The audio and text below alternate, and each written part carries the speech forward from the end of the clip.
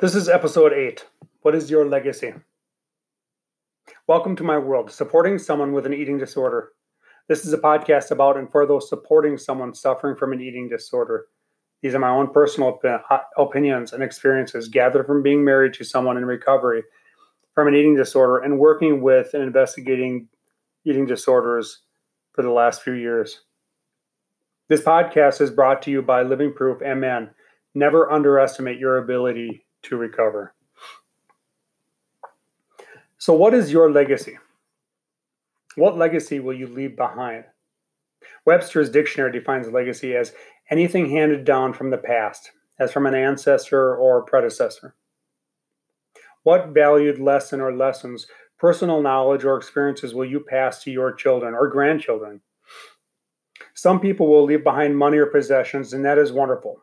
But what tribute will you leave for them that come behind you to cherish and pass on? Will it be political? Will it be religious? Or will it be something that pertains to the less fortunate, the marginalized portions of our society? Could it be a contribution to humanity? And by contribution, I don't necessarily mean monetary, but what about advocacy? Standing up to raise awareness of a lack of attention to a segment of society that needs our help. Could that be something you might be proud to contribute to? Every 62 minutes, someone dies as a direct result of an eating disorder. Eating disorders has the highest rate of mortality among all mental health disorders, and yet there are so many people suffering without help, struggling to deal with an eating disorder, and many of those people have no idea what the issue is because so many medical professionals, therapists, and counselors don't even know how to diagnose an eating disorder. And in far too many parts of our country and our world, there are too few resources for those struggling, and those loved ones, partners, friends, and family are lost due to a lack of resources for them as supporters. As someone who spent their better part of the last couple of years learning about disorders and working with those struggling, there are a few things that continue to amaze me. I have been told time and again by individuals who've sought help at eating disorder treatment centers that they were turned away, some because they were overweight and not obviously starving themselves. In these facilities, clinics, and treatment centers, it is apparent that the disorder is in most cases an absolute concentration and treated first and foremost. And maybe for a few, this is all that they need. But I'm here to tell you that by just looking at and tracking the number of people who've spent extended amounts of time, years in some cases, 6, 7, even 10 years in facilities, or go back time and again to navigate through the very same program, and they receive the very same treatment by people who've never experienced an eating disorder on their own, without ever concentrating on how they got there to begin with or where their trauma originated. How can these circumstances not lend to the idea that maybe it's just simply business? That by only treating the disorder until they are at a safe weight and then turning them back out on their own again until they are right back where they started, and then inviting them back again. Insurance pays for it in most cases. And so it's a sustainable business practice. And in the end, it's not about a benevolent contribution. It's about leaving behind, it's not about leaving behind a humanitarian legacy. Please don't get me wrong. I realize that in some cases this situation works, and that indeed ought to be celebrated.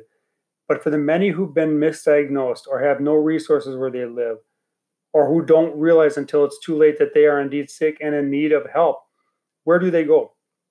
For the people who've suffered for years, for those who've suffered specific trauma or PTSD that may have led to their disorder, where do they turn?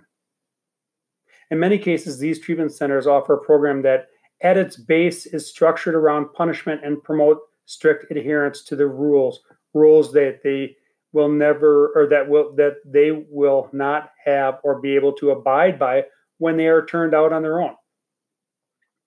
There is no aftercare for these people, which, like veterans whom leave the military after years, whose mind has been programmed to survive in a world drastically different than where they go home to after their service ends, or those who served a sentence in prison for many years and find themselves back in society, and they aren't taught or given the tools to operate, to live and thrive. Those struggling with eating disorders often, after treatment, find themselves in a similar place and need the same help. So where do they turn? There are those trying to raise awareness and change the landscape, but these people are few and far between, and usually they are nonprofit organizations or private citizens whom survive to help these people on donations alone. In some states, there are certifications that medical and therapeutic personnel can obtain with some training to become peer-to-peer counselors for those people who've survived an eating disorder and want to give back and help those suffering left behind. This is the only way that they can bill insurance to help sustain their legacy. And for others, it is all about partnering with other nonprofits to put together programs to help empower and teach those struggling the skills that will allow them to become a valuable member of society by building confidence and letting them know and learn that their disorder does not need to define who they are, but that their disorder is something they can change, that they can have the power within themselves to manage and recover from. Yeah, I said that they can recover from. It's a fact. Organizations like Living Proof MN at www.livingproofmn.com, which is a 501c3 organization founded by someone who struggled for years with eating disorders and found her way after being told she would have to live with her disorder for the rest of her life, that she would most likely die from it by those who were supposed to help her.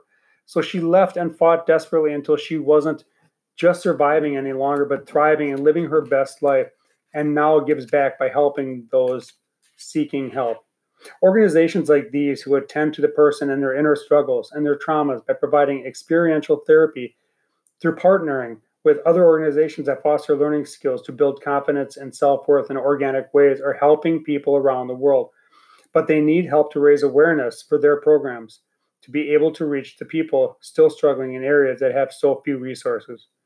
Informational organizations like NEDA, NEDA, the National Eating Disorder Association at www.nationaleatingdisorders.org can provide information on resources as well. I would like to advocate right now for an organization I mentioned previously in this episode. Living Proof MN is one of those organizations founded by a woman who struggled for years with eating disorders. At some point, she made a conscious decision to leave the treatment facility and strike out on her own. Not an easy thing to do. Scary and frightening. She knew this current program was not working for her. In fact, she'd been at the same place for years, and the program never changed for her. There were no adjustments to fit for her progress or lack thereof. It was just the same thing month after month, and she was getting worse. She was desperate and had to make a change, and she felt as though she might die there. So, against the advice of her therapist, she left. She found her way. She sought out activities that served her desire to heal. Experiential therapies like writing, putting pen to paper, and just letting it all spill out to a group she found that met every Saturday morning. There was no critiquing of what you wrote, and you could read aloud or just listen to others. It was liberating, and it fed her soul. But nothing did more for her heart and for her spirit than equine therapy. She worked hard to find her way. She accepted who she was and fought for herself. She knew she was sick, and she knew she wanted to, not to just survive, but she wanted to live her very best life, and she went on to do just that. When she was well and searched for a way, when she was well, and she searched for a way to give back, and she founded Living Proof MN. With a psychology degree and one for nursing, and after 10 years practicing as an RN and a director of nursing, she started mentoring others whom found themselves out of treatment with no skills and no hope and nowhere to turn but back to the same old treatment program. She added a website and found that people all over the world began calling and emailing her for help. People in Australia and Africa and New Zealand. There were people distraught who just needed someone to talk to, who understood what it meant to struggle with an eating disorder, who heard and recognized their pain, who had some idea what direction to send them in. Then she started a support group.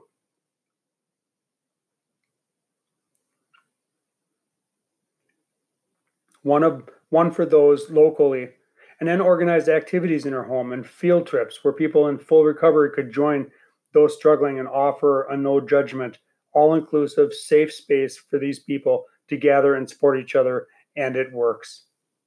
She even started a support group online for people not in her local area, but from around the world. Today, Living Proof MN has partnered with an equine therapist organization and an outfitter in the Boundary Waters where they can bring folks who are a little further in their recovery on weekends into the most pristine areas in northern Minnesota to bathe in nature, among soaring eagles, calling loons, and the company of families of moose. And there in the wilderness, they build their self-confidence, their pride. They bond in relationships with themselves and empower their minds and spirits. They visited ranches where they can care for llamas and gathered in her home to write their stories, create artistic pieces to share, or just hang out and be real. Enjoy and respect each other for who they are, and all this without strict rules, without judgment, without punishment, and instead with love, with support, and a curriculum and programs that build people up, creating desire to get healthy in mind, body, and spirit, and strength in a community of people who care and understand. If you know someone or are a supporter, a loved one, a parent or partner of someone who needs help, please visit Living Proof MN at www.livingproofmn.com. There is no obligation. Living Proof Minnesota is a 501c3 certified nonprofit organization there to help all those struggling. And like other nonprofits, they survive to help others solely through donations. So if you are just interested in helping others, in leaving a legacy, or would like more information, please visit their website. And above all else, always remember to love and be loved. We are all worth it.